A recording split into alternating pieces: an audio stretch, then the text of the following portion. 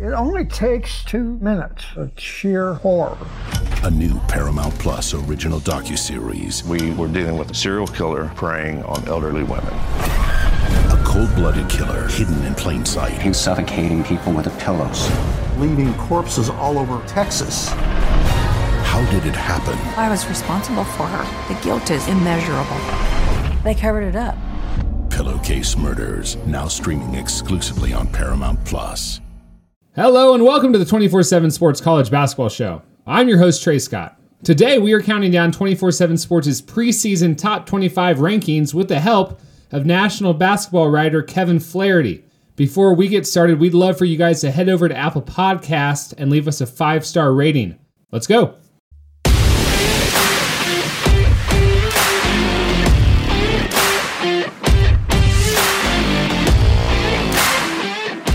Coming off the bench for Trey Scott, I'm Tony Levitt here with 247 national college basketball writer Kevin Flaherty for the top 5. Now, Kevin, you're number 5 in the 247 Sports college basketball countdown of the Florida Gators. And I know as much as anybody that it's never a good thing to follow up a Hall of Famer coming in right after Trey.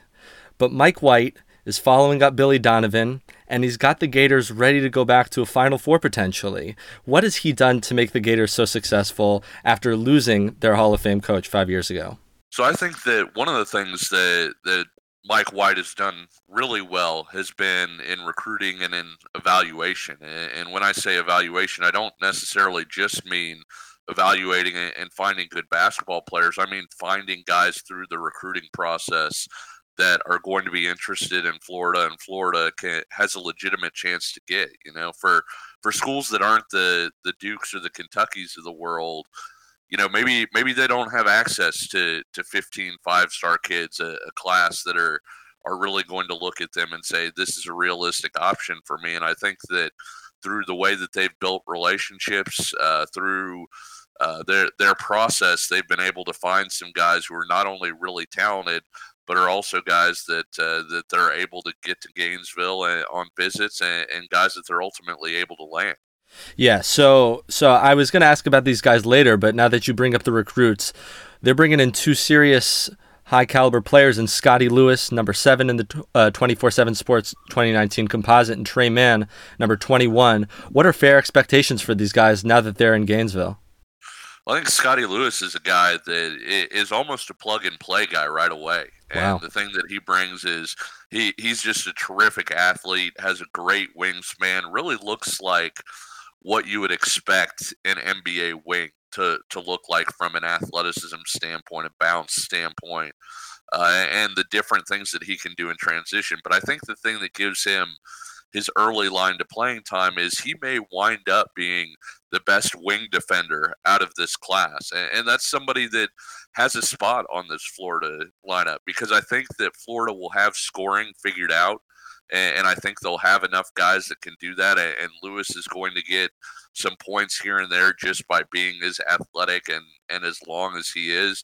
But I think that the thing that puts him on the court early and into the starting lineup early is going to be the fact that he's somebody that's going to be able to slide across and defend the other team's best wing and wind up being an elite defender. Trey Mann, people are going to love this guy because he reminds a lot of people, and our own Jerry Meyer is one of them, of Darius Garland, who, was a lottery pick after only playing, I think, 4 games for Vanderbilt last year. Similar, sort of lanky, 2 skinny builds, and similar in that both of them are really good shooters off the dribble, and both of them don't really have a conscience once they get inside of 30 feet. And so it'll be interesting to see how Florida uses Mann with them already having, the returning backcourt of Andrew Nembhard and Noah Locke.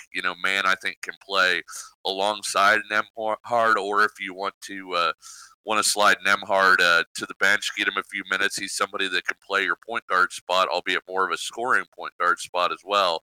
And so I think that those two, that's sort of the way that they see their way onto the court this year for the Gators. Do you think either of them are going to be back next year for their sophomore years, or are they both one and done?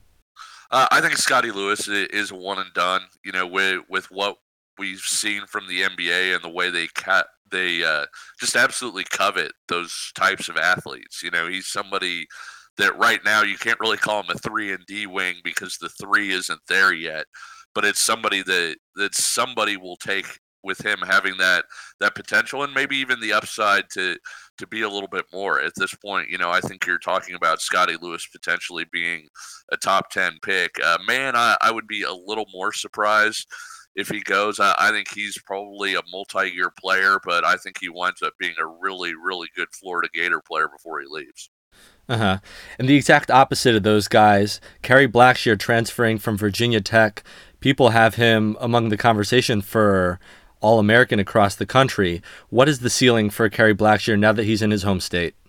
Well, he averaged, I think, a little over 18 and a little over 9 rebounds per game in the 11 games after Justin Robinson got hurt for Virginia Tech. And the reason I bring that up is it's really fascinating because you would think, as a big man being so dependent on other people for your service, losing a point guard the caliber of Robinson, even for a few games in there, you would almost think that would hurt him. And yet he was able to step up and look like one of the country's best big men over the end of the season. But look, this is just a perfect fit. And it's funny because when he was looking at his different schools, Jerry Meyer and I talked, and one of the things that both of us agreed was, hey, if this kid's head's screwed on straight, he's going to go to Florida because Florida had terrific guards all around him. You've got the small ball 4 there in Keontae Johnson, and so you're able to play 4 guys out around 1, and he could slide just seamlessly into that center spot and sort of hit the ground running, and that's exactly what he chose to do, and Florida wound up landing the most coveted graduate transfer prospect, out of this class. And I think he's the piece that takes Florida from, kind of a nice looking, maybe top 20, top 25 type team into where we have them here at number 5 and having a legitimate chance at a Final Four berth. Mm-hmm. Yeah, and you mentioned Andrew Nebhart earlier. I wanted to come to him because last year he led the team in both minutes per game and assists per game last year. And I just wonder, with so much new talent around him, do you think that he could have some sort of crazy growth in his assist numbers and maybe a dip in his minute numbers because he can be more productive with the talent around him now?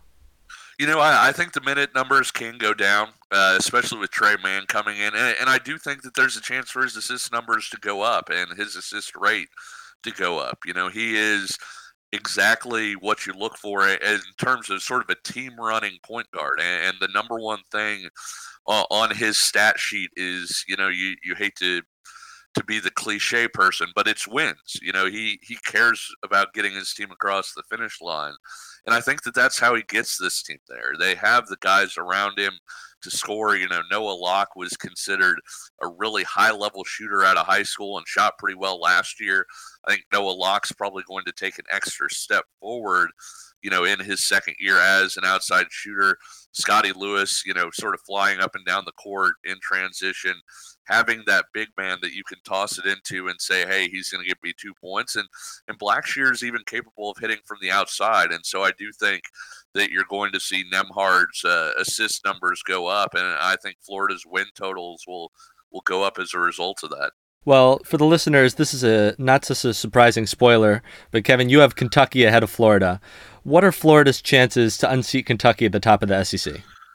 I think they're pretty strong, and Blackshear is the biggest reason why. I think when you look at that Kentucky team and you look at the strengths, it's in the backcourt and the front court.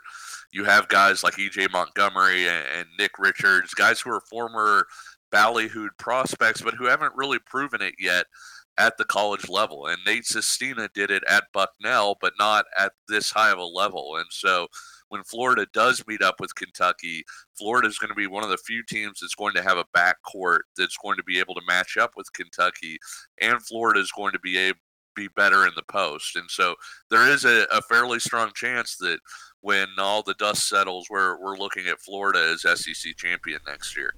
All right, well, there you have it. Tune in next episode of the 247 Sports College Basketball Countdown for number 4. That was Florida looking to make their first Final Four in 13 years.